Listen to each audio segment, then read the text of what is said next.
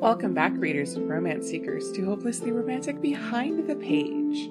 Spring has, it hasn't quite sprung yet, but I've been able to go outside these last few days, so that's really nice. Except, that one day last week when the sky essentially tried to crash down to Earth. Ooh, yeah, that was a big old rainstorm that turned into a snowstorm and knocked out our power a few times. It was fun. Okay, not really, but you get my point.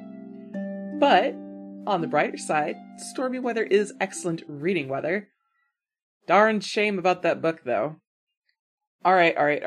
Captive Prince wasn't the complete worst. I just had a lot of thoughts about it, For starters, had it not been for the podcast, I would have given it a different score. And I did on my Goodreads page. I didn't want to really give a 2-star rating on Goodreads because it was too well written for me, to be honest. The only thing that really kept it from getting a higher score is, that whole slavery thing. Yeah. So I did talk about making some comparisons to the Sleeping Beauty series by Anne Rice. Would I rate Sleeping Beauty as low as I scored Captive Prince? I don't know. For the podcast, it's a different purview, I guess. What really bothers me about it is I'm not sure how I would score Sleeping Beauty. There is a lot wrong with Sleeping Beauty. The first book is The Claiming of Sleeping Beauty. There's no question about it. She is 15 and willingly handed off to a neighboring kingdom as part of a treaty agreement to be trained as a pleasure slave. Her parents both lived the same experience. Like they're like, oh, this will be very good for you. They're totally chill with her going off to do this because that makes it okay, right? It doesn't help that the moment Beauty enters into the story, she has no agency whatsoever with what happens to her.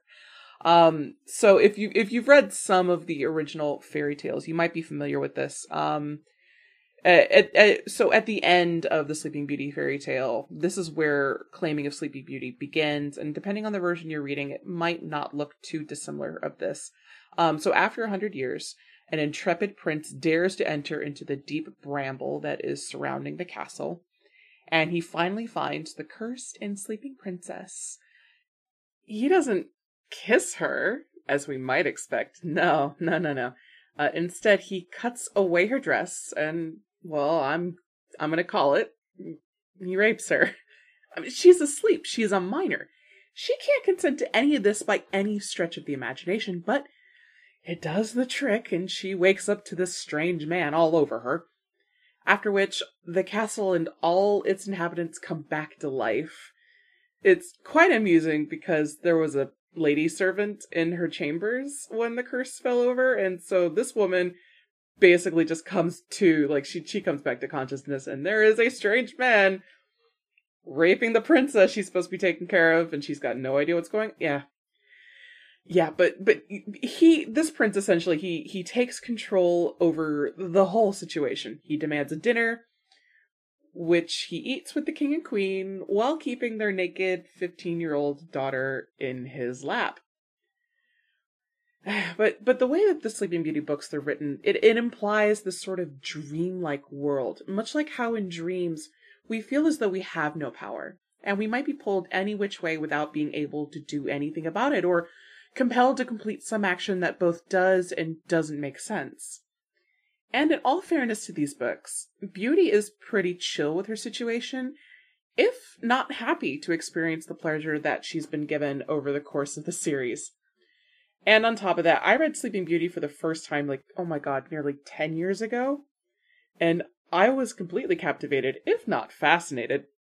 There were parts that enraptured me, parts that horrified me, and overall, the emotions that I experience, they place a pretty heavy pair of nostalgia glasses over my eyes, so I don't think I could judge those books fairly.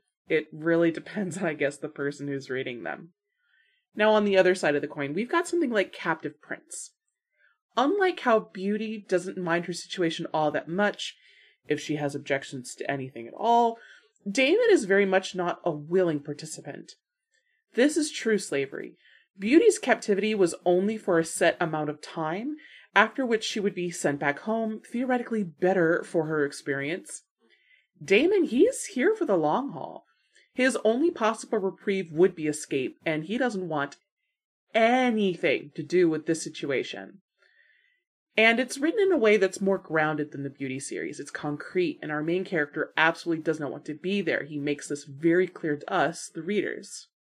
A friend of mine has described Sleeping Beauty by saying that there's too much implied consent, and I'd agree, like as a scenario kind of thing.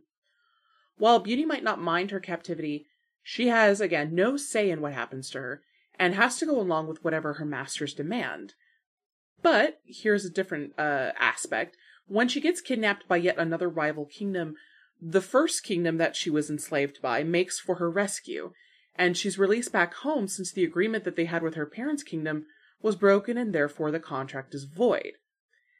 And, as an aside, the kidnapping plot point, that happens in the third book, and that's where a majority of my horror came in. There is some, shall we say, disturbing Orientalism happening there. Captive Prince makes me uncomfortable in different ways, mostly because, again, like Beauty, he has no voice, but he's got no options except to hope for escape. And like I mentioned in the review, there's not a lot of romance happening. Damon is so against everything happening to him that there's no space, no ability for him to fall in love with his intended prince. There's a couple of scenes where they have to touch each other, but like even then that's just like they hate each other. So I can't really review it as a romance. The only reason it's on my shelf of shame as far as the podcast goes, that's simply because it's too well written. Last year, our Halloween episode had us read Beauty and the Werewolf, and that was a similar problem. Even though there was more romance than Captive Prince. It was, frankly, a fantasy. Not really a romance until the end of the story. Pretty Little Lion, that had more romance still, but it was all over the place, and may not have fit the scope of pure romance as a genre. I think I'm just going to go ahead and walk away now. I feel like I've been beating, the metaphorical dead horse around the block. I feel like I can say everything, but also don't want to say anything else about it, and I don't really want to keep repeating myself. I will say that I might go back to read the rest of the Captive Prince series, but it probably won't be for the main podcast episodes, and the longer my TBR list gets, it's maybe. Speaking of which, let's see what Heather is reading this week. I'm going to start by saying that I have been seeing A Court of Thorns and Roses everywhere. And I knew that it would be fairy implied. And I've been seeing like more of I've been having more of an interest, I should say, in fairy courts. So I'm like, okay, I'll give this a look. So I finally picked it up, and I really didn't know anything else about it except that it was fantasy and that it was popular. And I kind of wish I knew more than that going in. So it's not terrible. I won't say that. But, okay. It's Beauty and the Beast, or perhaps more accurately, it's Eros and Psyche from Greek mythology. But that itself is a direct inspiration for Beauty and the Beast. It kind of hit me after, like, somewhere in the first chapter, where I found out more about the heroine's back. I'm like, oh yeah, here we go. Beauty and the Beast. Got it. Fine. Okay, let's go. Yeah, that's it. That's the whole book. That I love a good fairy tale retelling. But personally, I don't feel like this added anything to the story itself. We've got that YA trope of the slightly feral heroine hunting for food for her impoverished family with a bow and arrow. Instead of a massive overarching government, she's mad at fairies. They haven't been, I guess, meddling with humans that much, but they're still there. She's angry with the fairies and for the long war that nearly decimated humanity. And she's going to do anything and everything under the sun to help support a family that does not fully appreciate her. It was almost frustrating to read because the main character makes this excuse. Her name's Feyre. A story about fairies, and the main character's named Feyre, but she hates fairies. Sorry. Anyway, the whole reason she sticks around her lousy family is because her mother on her deathbed said, you have to take care of the family. And in this universe, saying a vow, making promises is the single greatest thing you could do. They don't have gods anymore. They just have promises. So she can't abandon her family despite how they treat her. And like I said, there wasn't any oppression exactly. But the fairies were once overlords of the human realm, and they were happy to oppress them. Not unlike our deal with the Elf King. And between Elf King and Thorns and Roses, I think I prefer the former.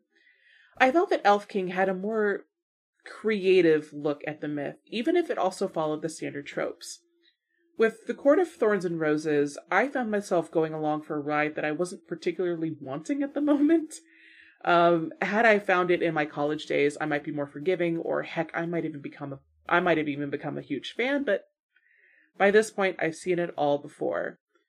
And even more frustratingly, this book is written with a YA tone, but it added in some unexpected spice that I wasn't prepared for at all. To be perfectly honest, this was technically a stronger romance than the book that I actually read for the podcast episode. And also, as for that YA feeling, I'm doing like a couple of double checking backs on Court of Thorns and Roses. I'm learning now that there's a new age grouping. I am always behind the times with news like this. I live under a rock. Hi, my name's Heather, and I don't know about news, especially where books are concerned. I just go in blind as I possibly can. Anyway, new adult is the new term these days. It's too young for adult fiction, I guess, but too spicy for YA. That's the impression that I'm getting, and I think that kind of makes sense. It's probably where I would put Deal with the Elf King. Yeah, that was anyway. But as you know, when I'm reading non-podcast books, I prefer audiobooks. Yes, complete subject change. I prefer audiobooks for their accessibility, both because of my available time. I am a full-time mom on top of everything else, and my ADHD needs. And the audiobook for A Court of Thorns and Roses was probably the best thing about the book itself. Had it not been for the audiobook, Court of Thorns and Roses might have actually become did not finish on my bookshelf. Most of the time, audiobooks are either just one or two narrators. Sometimes there's multiple perspectives, like in Black Sun, I think there were 4 narrators. There was an outlier that I know of called Full Cast Audio. They focused on some of my favorite books when I was growing up. But the version of Court of Thorns and Roses that I downloaded was a full cast of performers. And on top of that, it had music and sound effects. It's done by a company called Graphic Audio, and they describe themselves as a movie in your mind. And if I'm perfectly honest, it was a pretty cool experience. I mean, it did get a little awkward during not just the kisses, but the love scenes as well. Ooh. It's a hell of an immersive experience when I can hear snow crunching and buckles jingling as they're riding horses through a winter wood. But I'm really not sure how I feel about certain activities being described while hearing moans and such in the background. It nearly descended to straight porn with those sound effects, and it was a especially jarring sensation when I was reading something that had that YA affect. I guess I'll have to get used to it with the new adult designation. I will say, if you are a fan of A Court of Thorns and Roses, I will definitely recommend that you check out the graphic audio rendition of the audiobook. I genuinely enjoyed it, for sure. But all that aside, what really grinds my gears with A Court of Thorns and Roses is that it is all completely undone with the next books. Okay, slight spoilers. I spoiled myself. I didn't care. You might, though. And I'm really not terribly interested in reading the other novels, mostly because of this romance that we established in the first book. It like that romance, it's literally the thing that saves the day. And it's not real, apparently. So Feyre, our main character, she has to go through abject and total misery, hell, anguish, to be able to make it out on the other side. And this really came through pretty well in the audiobook, especially. That conviction. And it's the big reason that she's able to do what needs to be done is the strength of that bond between herself and our beast analog, Tamlin. He is a high fae of the Spring Court. I guess he's the guy in charge of the Spring Court. There's like several, I don't remember all of them at the time. And she literally has to kill people in order to be able to succeed. And she hates herself for it. It's probably going to be like something that's going to carry her trauma throughout the rest of the books. And the only reason she was able to do it was because not just her love of Tamlin, but literally the entire fate of all of the fairy worlds was hinging on her ability to kill people. And Tamlin being there was the best motivation she had to be able to do it, because she understood what was important because of her love with Tamlin. It sucked. It was very much a morally great choice that she had to make. And I don't know if I would say that I faulted her for making the choice. I totally get it. I totally understand. And I think a lot of the characters understand what she had to do. I'm getting into the weeds here. I'm sorry. But this is one of the reasons why when I find out in the future books, it turns out that Tamlin is not just metaphorically a beast. For like the Beauty and the Beast story, it turns out that he's actually a terrible and abusive son of a bitch. And Feyre needs to rely on a sort of almost antagonist from the first novel to be able to survive. It just bothers me a lot that Feyre's passion, her love, and trust that she had for Tamlin, it means nothing. It's just thrown away to the wind for the sake of the next book. That it might be nearly and almost as bad as It Was All a Dream, because that's another favorite of mine. Okay, yeah, but I think I'm gonna leave it here for the day. Things have been crazy on my end, and I have books to read and write, so I will see you all next week when we read The Belle of Belgrave Square by Mimi Matthews. Thank you for joining me, readers and romance seekers, and I hope to see you once again for Hopelessly Romantic. If you like the show, please visit us at hopelesslyromanticpodcast.com. If you have questions or want to recommend a read, please email us at contact@hopelesslyromanticpodcast.com. And don't forget to check out our Patreon at patreon.com/hopelesslyromantic. The show is written and produced by me, Heather Songster. Our technical advisor is Kwang Hin Cho. Hopelessly Romantic is an H with K production. And it doesn't matter what you read, only that it's what you love.